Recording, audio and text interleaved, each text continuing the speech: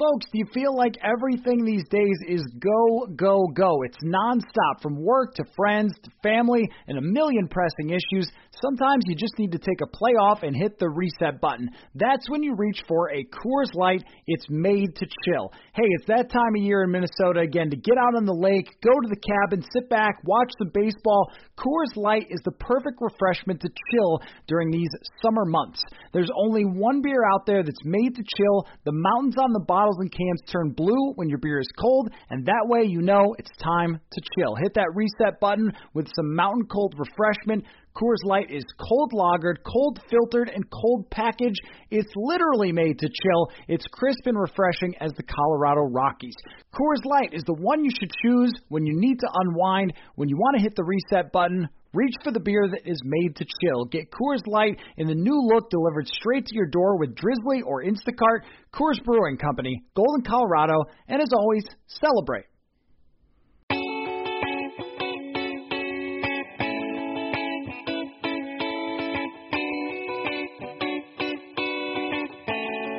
Hello, welcome to another episode of Purple Insider presented by Scout Logistics and Symbol, your stock market for sports.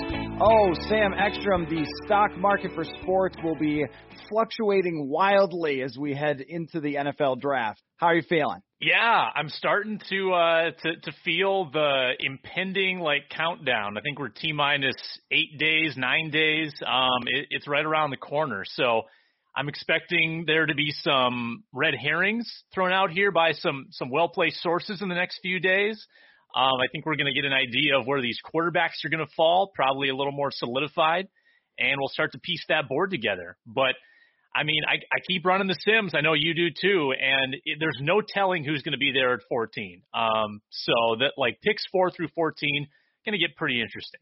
I really want to, and I don't know if I'll take the time. Do I care about it enough to take the time to put together a bunch of the reports that came out pre-draft and then see which ones actually came to fruition? Because how funny is it that Justin Fields now is the Vegas favorite to go number 3, and all those, hey, it's going to be Mac Jones reports have gone completely quiet, and nothing has changed. No one has played a football game. Justin Fields had a second pro day, and so did Trey Lance.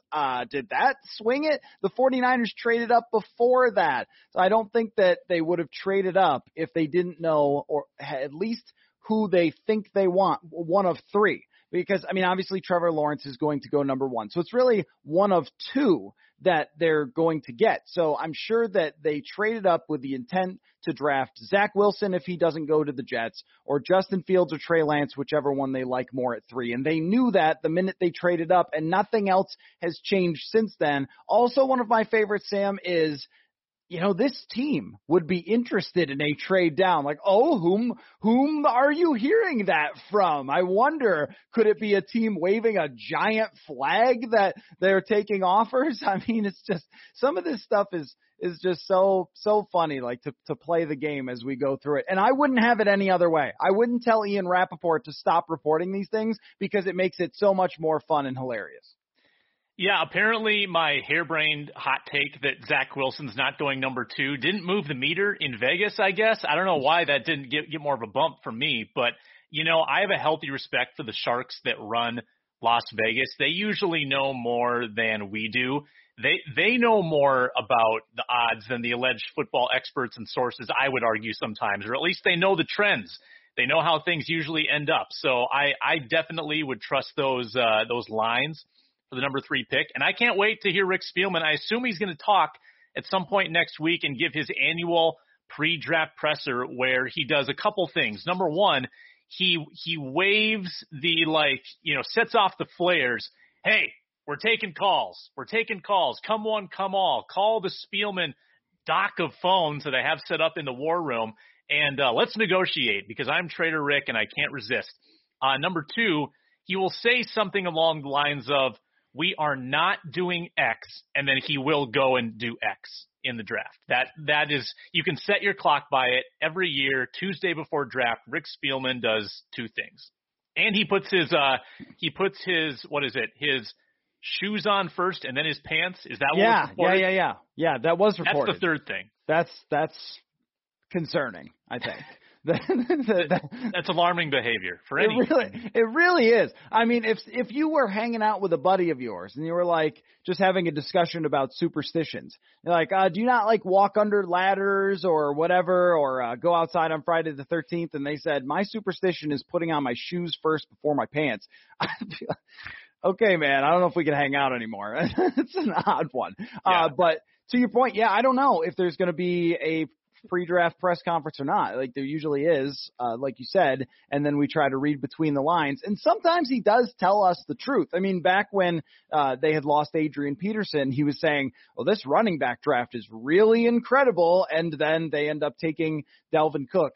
This year is different for me, Sam, because I don't know what they're doing. Like in years past, we would walk out of the draft press conference with Spielman, and just by reading tea leaves anyway, I think we'd have a really good idea. It's probably going to be this guy or that guy. It's going to be this position, and then we'll see. I remember we were all taken a little bit by surprise when Mike Hughes was picked, but then the very next pick was the one that we all thought it was going to be with the offensive lineman. We had a really good idea that it was going to be a tight end when they took Irv Smith Jr. We had a really good idea it was going to be an offensive lineman. Whether I remember debating will it be Andre Dillard or will it be Garrett Bradbury as we led up to that draft. But with this one, the more I talk about it, the more I talk myself in circles of like, will it be a defensive lineman? Will it be an offensive lineman? Will it actually be best player available? What about Mac Jones? And just, it's sort of funny that that we still don't feel like we have this great grasp, even though the mock drafters are very confident that it's offensive or defensive line. You bring up the 2018 draft, and I'm starting to feel some similarities to that one.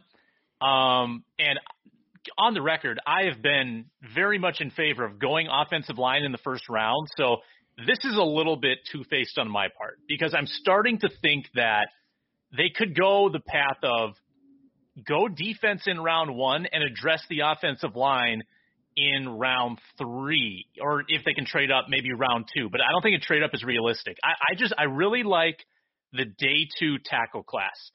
We obviously released the Purple Insider Draft Guide. We broke down over 50 prospects.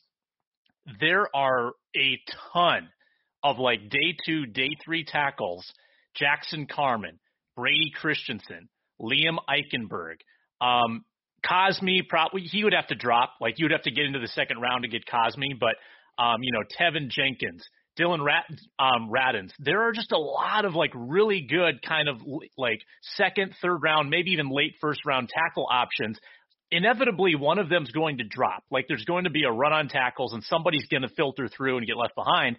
And that could be the Vikings' play here. They could kind of make the surprise pick in round 1, which was Mike Hughes, and then do the traditional pick in round whatever to get the tackle. That feels to me like maybe a realistic and justifiable option. So if you walk away from round 1 without your offensive lineman, I don't think I'll be as steamed about it as I might have been talking 2 weeks ago. Like having studied it a little harder, it feels more feasible to me. And if they wait till the 3rd, you could still have not only a tackle who drops, and you have 2 third-round picks as of right now. We'll see how many that ends up being. Or if they do get back into the second, which we're going to discuss your piece on the website. But the 3rd round will have guards also. And they could be looking at it and saying, this thing is so deep that Wyatt Davis might be there, or you could have Quinn Miners who could be there. I mean, there's a number of different guys who are interior offensive linemen. Trey Smith is another one who I've looked at from Tennessee, who are very likely to be there because the tackle group is so thick that people are going to draft the heck out of these tackles, and the guards are going to get left behind a little bit and still be hanging around in the 3rd round. So that would be the argument for it if they're looking at how the board could work out to say, all right, we should draft our corner, which would drive everyone nuts, I know, our wide receiver, which would, we would Make hold you a happy. parade. Yeah, right. There would be a parade from us in Richfield is where I'm holding it at my basketball court. It'll be a wide receiver 3 party. We'll have, right? So, but you could do that, or you could do obviously the defensive end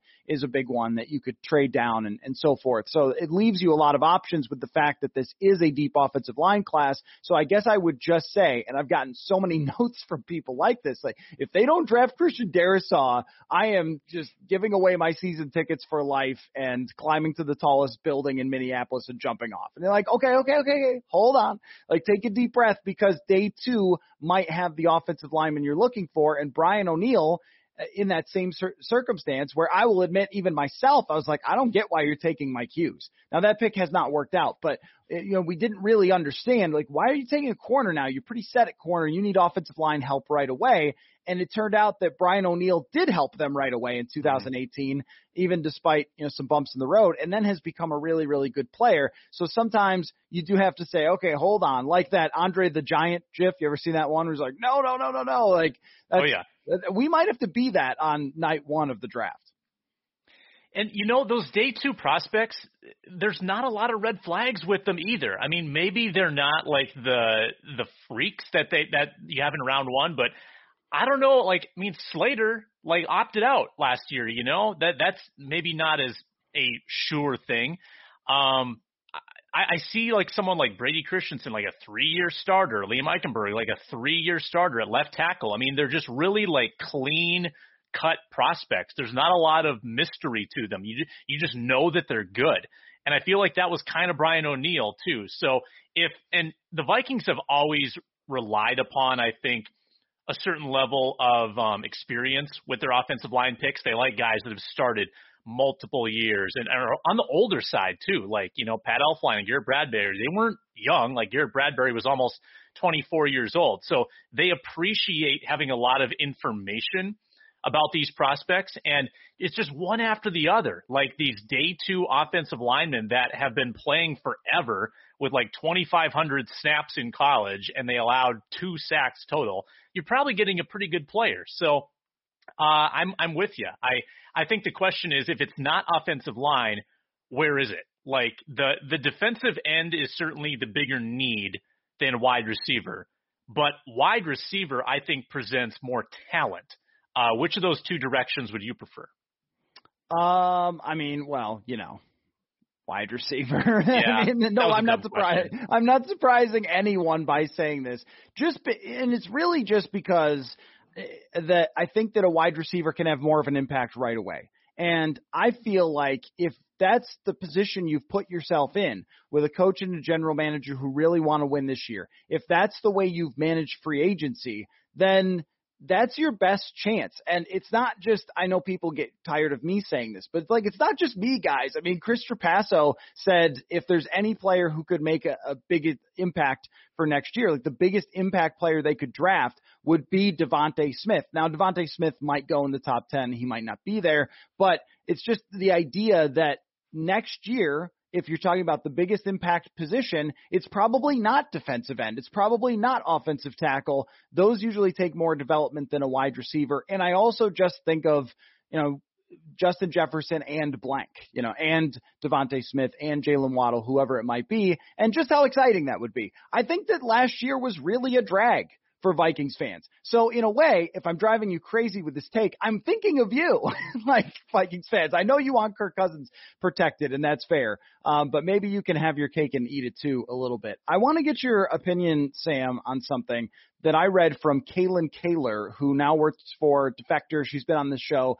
She used to work for Bleacher Report, and then before that, Sports Illustrated. She wrote a really interesting piece about how there is only about half the number of players who have signed on with an agent from what it would normally be during draft season. So normally during draft season, there will be about 1,000 or more than 1,000 players who sign on with agents. And of course, they're hoping to either get drafted or find spots as undrafted free agents. And this year, it's only in like the 600s. Now, what I know from our buddy Jeremiah Searles is that agents actually scout players themselves, and then they, target certain players to try to become their agent because they think there's a chance that they might succeed. Do you interpret that as this draft is way less deep than it would be in the past because there are far fewer players signing with agents? Or would you say that the talent is thicker because these are the only players who decided that they were ready for the draft when a lot of players decide to stay for another year of eligibility? I mean, which way do you think we should interpret that? Because I can't decide. Yeah, that's pretty nuanced. So, let's be honest first. There's like 100 impact guys per draft. The remaining 150 are hopefuls, I think is probably realistic to say. Secondly, a lot of players at the college level probably didn't have the type of seasons in 2020 that they wanted to. Obviously, for juniors, the junior season is huge because that's when you can declare. And if you have a decent season at all, and you feel like you can get picked, I don't know, 5th round or higher, 4th round or higher, you're probably declaring. There might be a lot of fringe players that thought they were going to play a lot as a junior, and then COVID happened, the season happened. Maybe they were in a conference where they only played like half a dozen games, or they didn't progress the way they wanted to, and they're staying for that extra college year. To me, that feels like a little bit of a reason. And additionally, if they return to school, they can transfer, right? One-time transfer rule. So they can set themselves up for like a very bountiful, successful, like really good situation in 2021, which might set them up even better for the draft. And we might see big numbers next year. Just reacting to what you're saying, those are my initial takeaways. So here's what I would think about this, is that the top players are legit.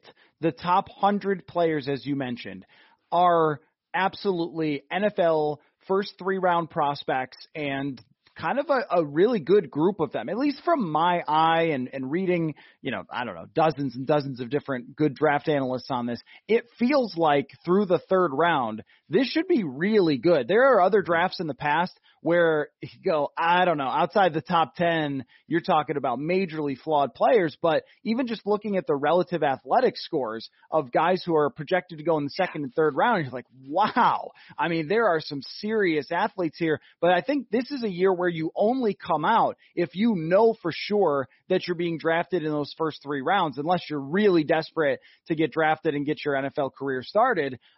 That to me says that the Vikings should be trying to get into that 2nd round, get into that 3rd round, because the talent is very thick there. But I also think it's going to have a very quick drop off at some point. And when I draft sim, I'll tell you, it's usually maybe the midway through the 4th is where I feel like, wow, there's only super flawed players here after this. And maybe I get lucky in the draft sim and they give me somebody that they shouldn't, and that does happen. But it feels like every time I do a 7-round draft sim and go through the whole thing, that there's this wall you run into after the 3rd round and maybe your first 4th round pick where you just don't feel like you really want any of these guys at that point. And that's why I think that this year of all years is not the one to be trading back and trading back and trading back. You saw Brad Spielberger, and you wrote about this too at the website, but Brad Spielberger had numbers on trades from all the GMs, and everyone else had like 3, 4, 5, 6 trade downs, and Rick Spielman has 28. It's like, okay, Trader Rick is absolutely legit. I think this is the year to not be Trader Rick in trading back a bunch of times. Yeah, I think that's fair. I mean, you probably don't want to turn your 4/4 into 8/7. Right. I know that everyone's afraid of that because the Vikings have no 7ths and they always have multiple 7ths. But I think you can wheel and deal at a micro level, like move up 2 picks in the 3rd, in exchange for a 4th, then like move, back in the 4th, get an extra 5th. Like I think you can do little moves here and there if there are very specific players. I wouldn't do a major trade up, certainly, and we'll get into this, but it's very unrealistic that the Vikings would trade up into the 2nd round. I think more likely is that if they want to be in the 2nd round, they would have to trade back. And I think that's the one major move that you'd want to consider, because I think the 2nd round is plentiful. So if you can keep your 1st and add a 2nd, I would pursue that. We'll probably touch on this coming up here, but it's not as easy as it sounds. So the Vikings will need a very specific scenario to pop up. But that said, yeah, I think you need to trust that the top 100, 125 are probably more of sure things. And then you get into the murky waters where a lot of these guys didn't have a chance to ascend. The reason that they are a day 3 prospect is because they probably expected more starting time in their junior season. And then they had a weird off season. Maybe they didn't play right away like they wanted to, and they didn't improve like they wanted to because of how weird everything was. And I heard a conference call with Bill Belichick, who was saying that the 2019 tape carries more weight than any other year, where they're going back 2 years to look at guys just because of the wackiness of the season. I think that probably presents possibilities for diamonds in the rough, but more likely it's going to be harder for you to really pinpoint who's good on day 3. So at least the Vikings are front loaded on day 3. It's 4 fourths and 2 fifths. So yeah, I don't think there's any reason to move those back. I think you should just take those as is.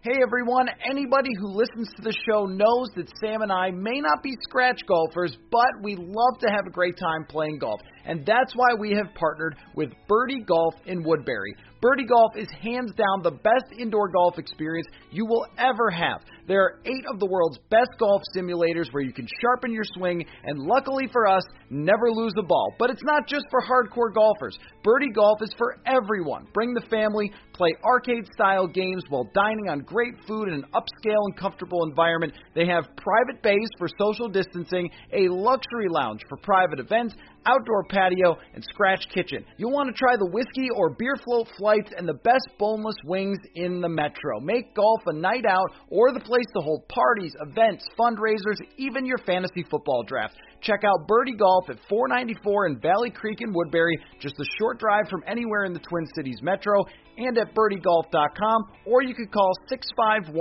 651-998-2200 today. I'll see you there.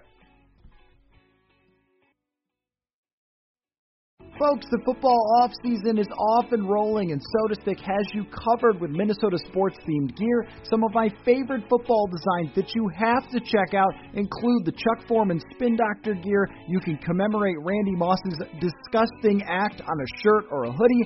And if you're old school, check out the Purple People Eaters design as well. Go to sodastick.com and check them all out. If you use the promo code Purple Insider, you can get free shipping on all your Minnesota sports-inspired gear. All of their apparel is screen printed here in Minnesota on super soft, super comfy shirts and hoodies. You will love it. Plus, keep your eyes and ears out for our giveaways going on this show, as well on social media. Follow them at SodaStick Co. on Twitter and at sodastick.com for your original Minnesota sports inspired goods. Code Purple Insider for free shipping.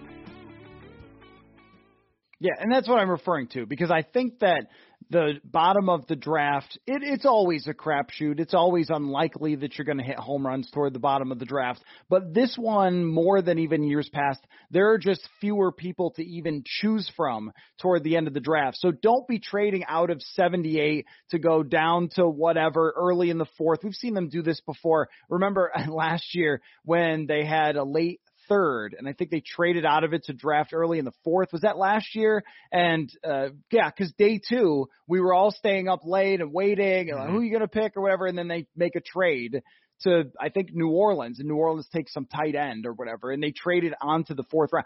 Don't be doing those. I know they will, but I don't think that that's a good play this year. I think this year it take some of those 4ths and maybe try to get back into the 3rd. Try to get more top 100 talents this year, because those are the only guys who I think really have a chance to make it. Now, you talk about, so when I said don't trade down, I don't mean in the 1st. In the 1st, of course, let's talk about that, because you went through and you tried to figure out how they could get into the 2nd round. And I found this really interesting, and I'm sure I mentioned it, but I'm not 100% sure, that Thomas Dimitrov was on the PFF Forecast podcast, and he said, and this is the former GM of the Falcons, that everyone still uses that same draft chart, which blows my mind. But he said it's like talking the same language.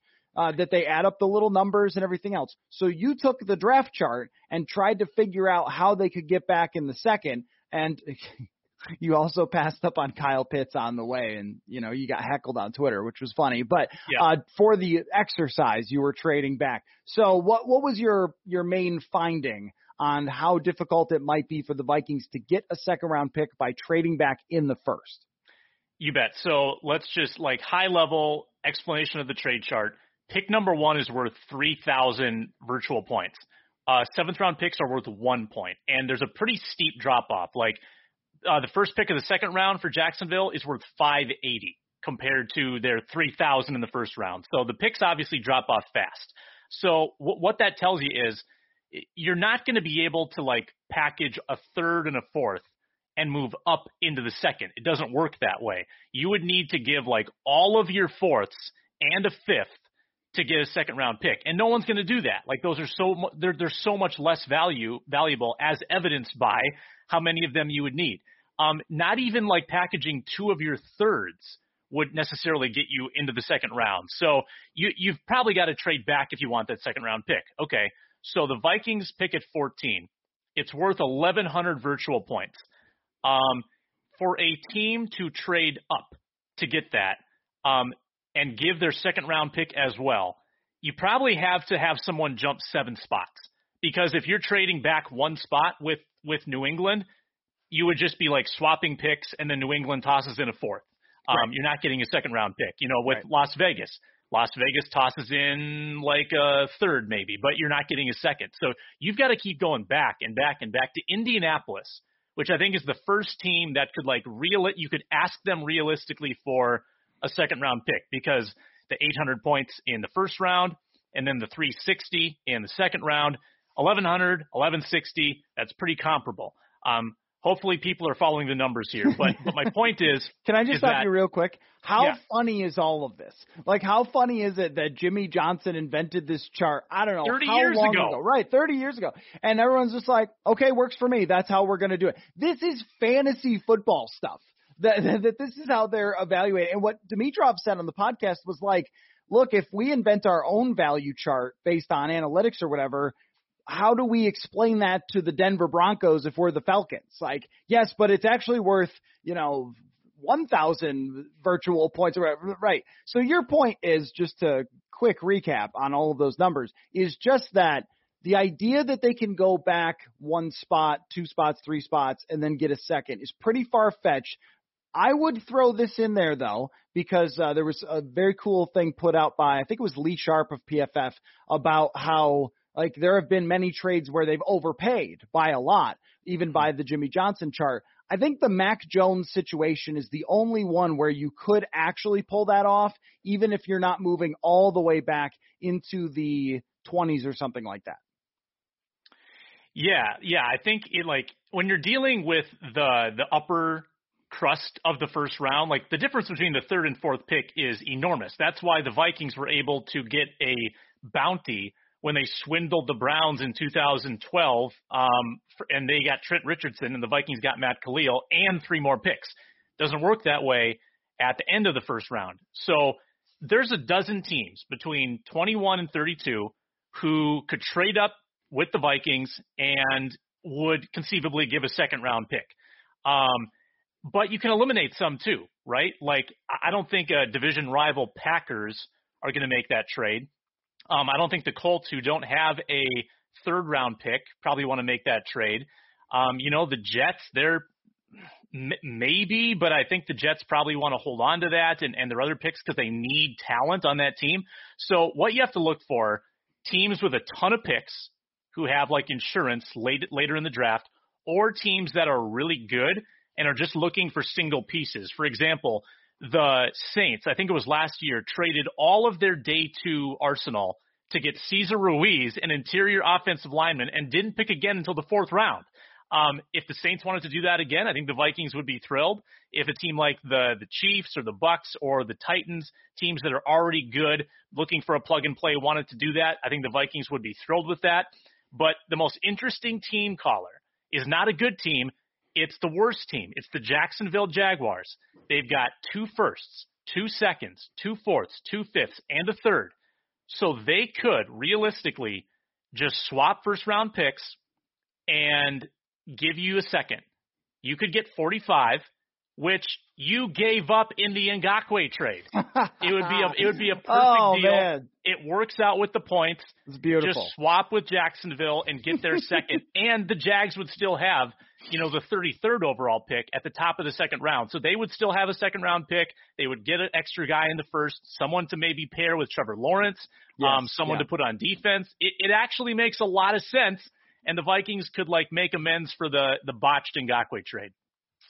You're welcome, Rick, is basically what you're saying. It's like you've taken the time to figure this out for who they should be trading with. I love that, the Jaguars. And what makes it realistic, and of course you know that we wouldn't be able to hold our parade in this case, but what makes it realistic is if one of the weapons drops and you're the Jaguars, and they already have decent receivers, they picked Laviska Shenault last year, but I mean, they could be a team that says, or even, Christian Darrisaw or something that says we really need to get Rashawn Slater or Christian Darrisaw. And as much as that would frustrate everyone if they passed on those guys, if you traded back and got a second and were still able to take someone like Walker Little out of Stanford, whose athleticism really surprised me when we were, doing our draft guide and looked at his relative athletic scores, somebody like that who is projected as a second round pick because he didn't play last year and so forth, but you could still get him and he has starting level talent.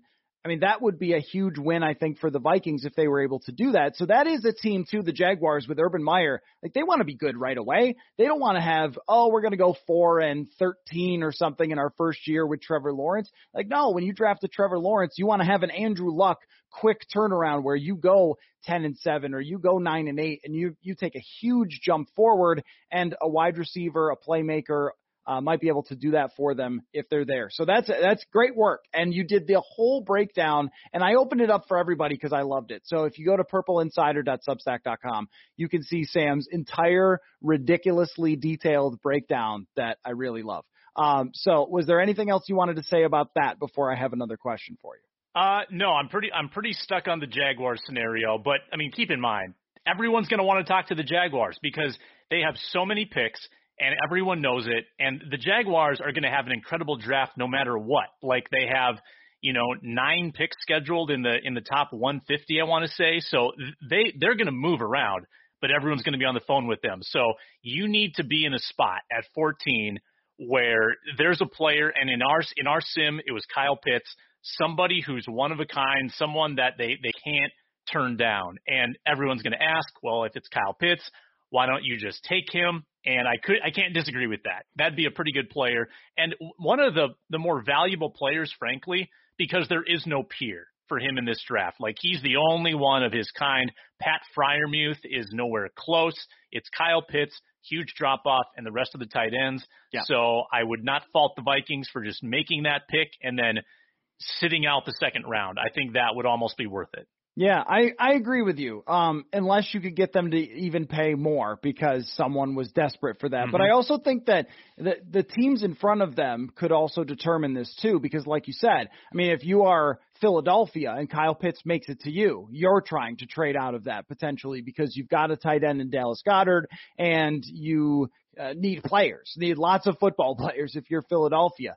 The Giants decided to leak it out there that they might be interested in trading down. So there's so many trade down teams, and even the Chargers fall into this category too, before the Vikings, that you might not get the chance, and that will be interesting to see how it plays out. So I have 2 more things for you.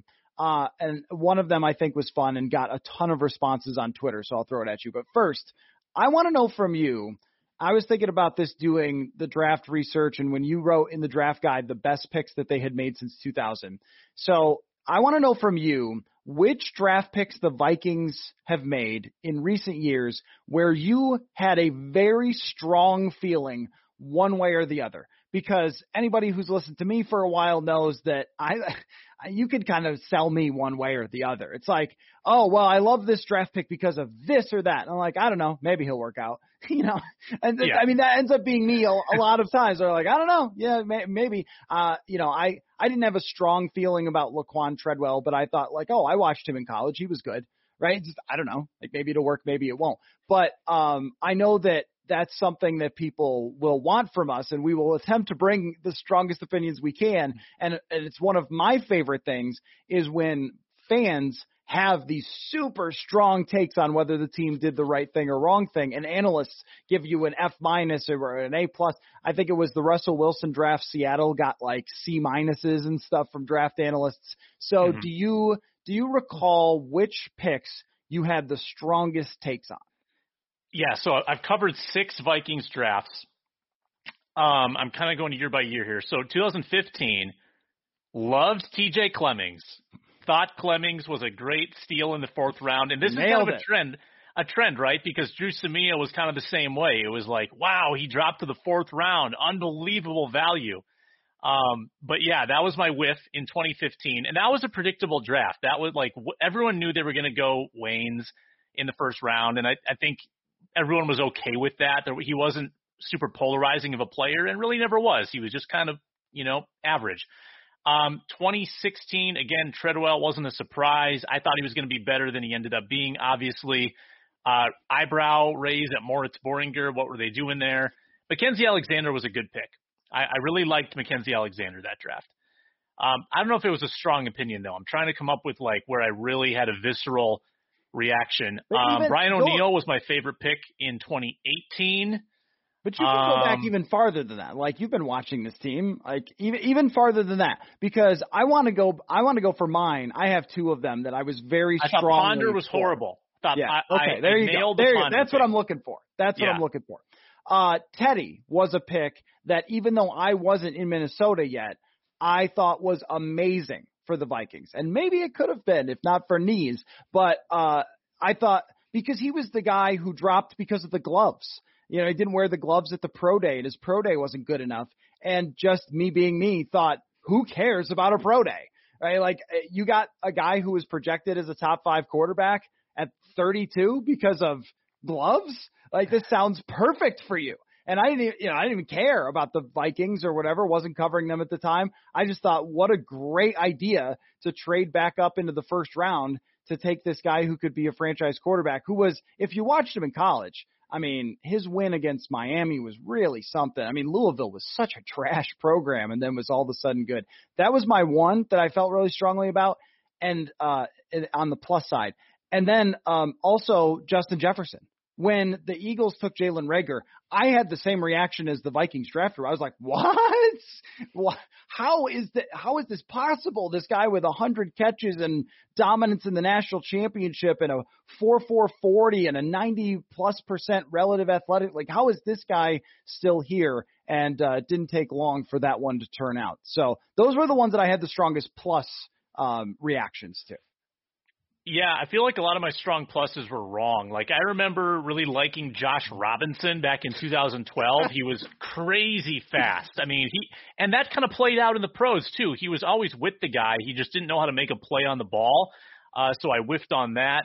The 2013 1st round was incredible and looked like it was going to be franchise altering. And then that team fell flat on its face. Rhodes was not effective in the 1st year. Floyd was not really effective in the 1st year, and Patterson was great. And then it kind of flip-flopped after that. And, we all know what happened with Floyd, and Patterson fizzled, and Rhodes ended up being the best of the bunch. But, yeah, and like as recently, you mentioned Jefferson. Last year, my least favorite pick was Cameron Dantzler. I thought Dantzler, couldn't tackle. I thought he, was slow. And he ended up being the best, rookie corner that they had. So instinct is often wrong when it's me having the instinct. Hey everyone, we have a new special offer to tell you about with our friends at SimBull. If you go to simbull.app, that's SIMBULL.app, and sign up as a first-time user with a $20 deposit into SimBull using the promo code PURPLE, you will receive 6 months free of premium Purple Insider written content at purpleinsider.substack.com. So go to simbull.app. Deposit $20 if you're a first-time user, 6 months free of our premium written content at Purple Insider. If you are not familiar yet with SimBull, it is a new sports marketplace where you can trade shares of professional teams like stocks. So as we are fully into draft season, you're going to want to get in now with your team before their stock rises. Here's how it works. You buy stock of teams, and when your teams win, you earn cash payouts that are instantly deposited. So check it out, SimBull.app. Follow them on Twitter at SimBull Exchange, and check out the marketplace for sports. Hey everyone, I want to tell you about our friends at Scout Logistics, and I really do mean it when I say friends. They are fans of Purple Insider over at Scout Logistics, and since they reached out wanting to support this show, I want to tell you about what they do. Scout Logistics is just-in-time transportation for full tractor-trailer loads, and if you're wondering what that means exactly, well, if you own or work for a company that needs shipping solutions, they are the preferred carrier of Fortune 500 companies across North America, and we have quite a few of those in Minnesota, right? They can ship perishable, non-perishable, FTL, or LTL, and they have on-time delivery rate of over 99%. So, if you're like them and you enjoy the show and you have shipping needs, check out scoutlogistics.com or call 855-217-2688, extension 232, to connect with them directly to find out how Scout Logistics can minimize risk and overperform and go the extra mile for your company. I like that you're taking swings at takes on guys that aren't in the first or second round, that you're taking these big hacks at it. Now, I'm not intentionally going out of my way to talk about ones that ended up turning out right, but the ones that stick out for me that I didn't like, and I actually did like Dantzler last year, only because I think I tend to follow like what Mike Renner says a lot, because I think he's very smart. And I remember him saying, like, you shouldn't pay too much attention to the 40 time. So I thought, hey, okay, all right. Well, if he was projected as a second rounder and you got him in the third, that's, good. Go for that. And maybe it'll work out. Maybe it won't. But ones that I remember specifically being like, really, guys? I mean, obviously the Willie Beavers one was incredible because the broadcasts were shocked and didn't know what was going on. Ben Gideon was one where I just didn't really get it. Like when you look up the guy and the first thing it says is he can't cover, he's only a run stuffer. I know it's a 4th round pick, but kind of what are you doing with that? Like I just didn't really understand it. Jalen Holmes was another one where it went, I don't get this either. And any punter, kicker, or long snapper, and this is it, like if you want to be right, be against any specialist who they draft because they've just not worked out at all. And aside from that, I'll give you one where I was extremely wrong. I thought the Dylan Mitchell pick was great, and I know that's a 7th rounder, but I was like, wow, this guy is explosive and athletic. I talked to actual freaking Penny Hardaway for a story about, yeah, I did. Penny freaking Hardaway called me to talk about coaching Dylan Mitchell as a young basketball player, and he was super nice. It was a great conversation. That guy didn't matter at all. He was awful. He had no idea what he was doing out there from day one. Rodney Adams was the same thing. On that day, I remember one of the people who works for the Vikings in PR, Sam Newton, we were just talking, and he said, so you like any of these late picks? I was like, man, I kind of like this Rodney Adams kid. Like, way wrong. So, that's how it goes when you're trying to have takes about like the day 3 picks. Yeah, and a lot of these small school guys they've tried too, where you kind of talk yourself into it because they had like a dominant college tape, someone like Kyle Hinton at Washburn or Ade Aruna at Tulane. Or where'd Colby Gossett go? Colby Gossett came on, yes. Yeah, all the small school guys that are pretty good at their level, and then they turn out to not be very good. I see why you can talk yourself into it because I watch Quinn Meinertz in this year's draft, and I watch him like physically maim non-scholarship D3 athletes, and it's fun. It's a good YouTube reel. I don't know if it translates, but it's fun to watch, and I can see like where guys are physically manhandling their opponents in college, where you can get enamored by that and talk yourself into it, but it doesn't always work out. this is another angle at this is like which guys on draft day were fans really excited about, like, wow, you got this guy in the 6th round or whatever. And then all of a sudden, as soon as we get to training camp, it's just over very fast. You know who that was for me? And I know this was actually the start of our milkshake bets, was Bucky Hodges was the one where I remember, I remember I went on Care and I was on with Dave Schwartz, who's our friend, and, shout out to Dave Schwartz for hooking me up with his realtors, and that's why I'm sitting in my house right now. So, and Dave brought me on and asked me about Bucky Hodges, and like, oh, this is really exciting 6th round tight end. And I was like, yeah, man, you should see him run. It's crazy. Like this could be awesome. And then very quickly when Pat Shurmur was screaming at him out on the practice field that he couldn't get the plays right, it's like, I don't think it's going to work. I don't think he's going to make it. So it's. But yeah, he did. I think it's fun. Did remind me. Did he or did he not make the 53-man roster? I can't remember. Just to remind me how that went down. This is technicality. It's a technicality. So the bet was between you and I on a milkshake was whether Bucky would make it, because we were watching the practices and it was going really bad for Bucky. So I was saying, like, no way he's making this 53. When they announced the 53, he was on it. And they cut him the next day. And I tried to appeal, and we brought in an independent arbiter, John Krasinski, and he ruled against me. But I still think that, like, it's a technicality. I won that. That's, it's kind of like Vikings fans saying, hey, if Sam Bradford had started the NFC Championship, maybe they would have won. Hey, we put the debate up for like a neutral, one of our peers made a ruling, and I think we just have to stick with that. We have to honor Johnny Athletic's decision. It's fair. I'm still salty, but it was a fair decision by due process, and I thank John Krasinski for that. The last thing I want to ask you, I put this out on Twitter, got a ton of responses, was just who the funniest guy that gets compared to players all the time during draft season is. The ones that I came up with was obviously Danielle Hunter, if a guy is athletic and has no sacks, is a tremendously funny comparison that's made constantly. Le'Veon Bell for every patient runner, and every undersized defensive tackle is Aaron Donald. And a bunch of people came up with like Wes Welker is every white, undersized wide receiver and things like that. What is your favorite hilarious comparison that gets made all the time during draft season? Yeah. I don't know if you know this name, but you do love 90s football. Chris Walsh was a of course gritty. I know that name. Okay, good. Yeah. Gritty, 4th wide receiver, special teams ace type that I feel like Vikings fans are always looking for the next Chris Walsh. And at one time, Adam Thielen was the next Chris Walsh. Like, it was Chris Walsh in the flesh. And he, believe it or not, actually got better than Chris Walsh. I don't know if you're aware of that. So that's a good local angle.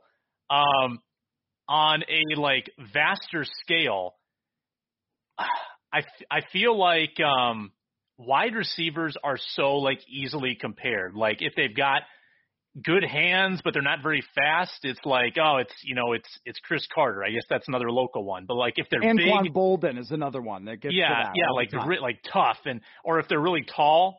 And they have long strides. It's Calvin Johnson. Yes. Yep. Calvin Johnson gets comped quite a bit because he was pretty distinctive, obviously. Joe, probably everyone's looking for the next Joe Thomas at left tackle if they're just kind of a big burly, good pass blocker. The all-timer is anyone who's drafted late. Is some analysts will say, well, Tom Brady was a 6th round pick, so might as well take a shot on the guy. It's like, yeah, I don't know, man. Yeah, and the quarterback comparisons can get pretty lazy too, because any pocket guy is going to get compared to Mac Jones and Kirk Cousins. We've talked about that. All the pocket guys get compared to a handful of other pocket guys, and then the athletic ones get compared to Lamar Jackson or RG3, and it's kind of it's an annoying comparison. It's a lazy comparison, but there's not that many notable – quarterback's a pretty exclusive club. So there's only so many that you can really stack them up against. Yeah. Every short quarterback, if you're not mobile, you're Drew Brees, and if you are mobile, you're Russell Wilson. I was going to say Flutie. But. Yeah, Doug Flutie back in the day. Yeah, I don't know how many times I've heard that comparison, but I want to start using it.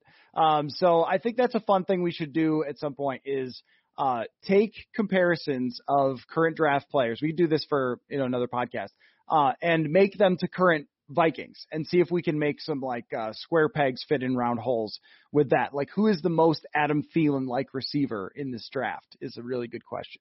Oh, we could figure it out. I think it actually might be Devontae Smith, but Thielen is stronger. Thielen's bigger. Are there any D2 guys that are like low level wide? I don't even know the answer. Are there some low level wide receivers I don't know. like later on? Cade Johnson is one that I like. Oh, Cade Johnson. Yeah, South Dakota State. Yeah, I like Cade Johnson a lot. He's like he like you said, the highlight reel is great, but also those guys when they go to the Senior Bowl, that's a huge help for them because they could play against really good players, and Cade Johnson was great.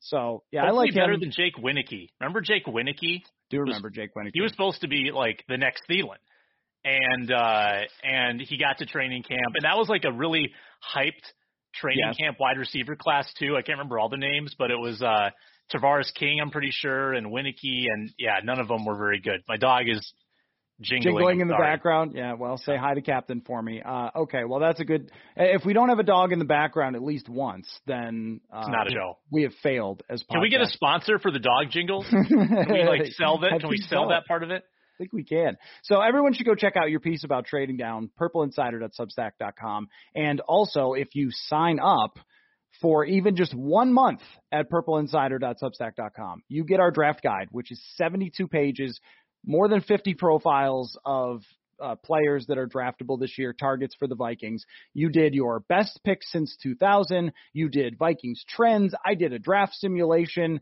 that I think I hit it out of the park, as I always do on my draft sims. So it's worth it. I see people selling draft guides for $20, and this one you get all of our draft coverage and the draft guide for $7 if you sign up for just 1 month. So there's your little commercial for that. And Sam, we will talk in the Friday roundtable, and then next week we're going to go to Birdie Golf, do our draft preview there. Can we announce who the roundtable guest is right now?